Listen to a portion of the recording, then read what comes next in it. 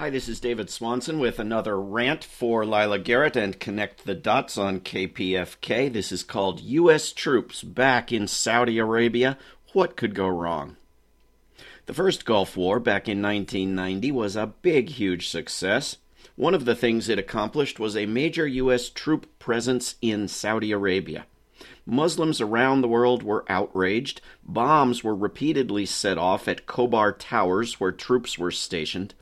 In 1998, Osama bin Laden declared, quote, "For over 7 years, the United States has been occupying the lands of Islam in the holiest of places, the Arabian Peninsula, plundering its riches, dictating to its rulers, humiliating its people, terrorizing its neighbors, and turning its bases in the peninsula into a spearhead through which to fight the neighboring Muslim peoples.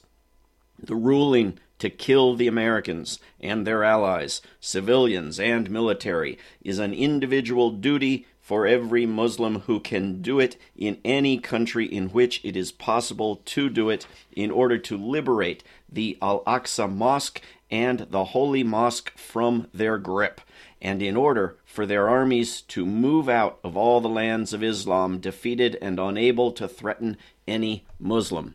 End quote. In 2001, the World Trade Center in New York was destroyed and the Pentagon damaged. A year and a half later, the United States removed most of its troops from Saudi Arabia, leaving some behind with various excuses and under various euphemistic labels. When Barack Obama was president, the CIA opened a drone base in Saudi Arabia from which to murder people in Yemen with missiles from robotic airplanes. This, of course, stabilized Yemen, which has known peace and prosperity ever since, or something. Now, in 2019, the United States is sending more troops into Saudi Arabia again. What could go wrong? Well, let's state the obvious in order to move on to stating the obvious. Killing people is insane and evil. Religion is insane and evil, except yours, dear listener. Killing people because of your religion is insane and evil. Nothing whatsoever, no insane and evil killing can justify any other insane and evil killing. Now, moving on to the obvious. Let me quote from Peace Science Digest, quote, "Deployment of troops to another country increases the chance of attacks from terror organizations from that country. Weapons exports to another country increase the chance of attacks from terror organizations from that country. 95% of all suicide terrorist attacks are conducted to encourage foreign occupiers to leave the terrorists' home country." End quote. I'm not aware of a foreign terrorist threat, attempt, or action against the United States in which a motivation was stated where that motivation was anything other than opposition to U.S. military imperialism. Statistically, religion doesn't seem to have anything to do with it. If you occupy another country, people get mad, with or without religion. This is part of a broader picture of counterproductive, self-defeating masochism. Terrorism has predictably increased during the war on terrorism, as measured by the Global Terrorism Index.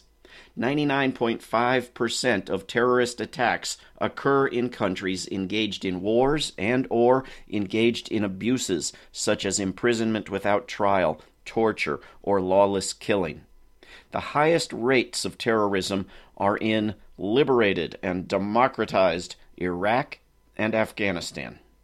The terrorist groups responsible for the most terrorism, that is, non-state politically motivated violence, around the world have grown out of U.S. wars against terrorism.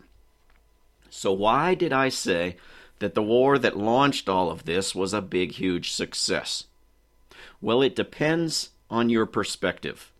If the goal is to sell weapons, putting more troops into Saudi Arabia is brilliant. If the goal is to provoke more violence and get more wars going, nothing could be better.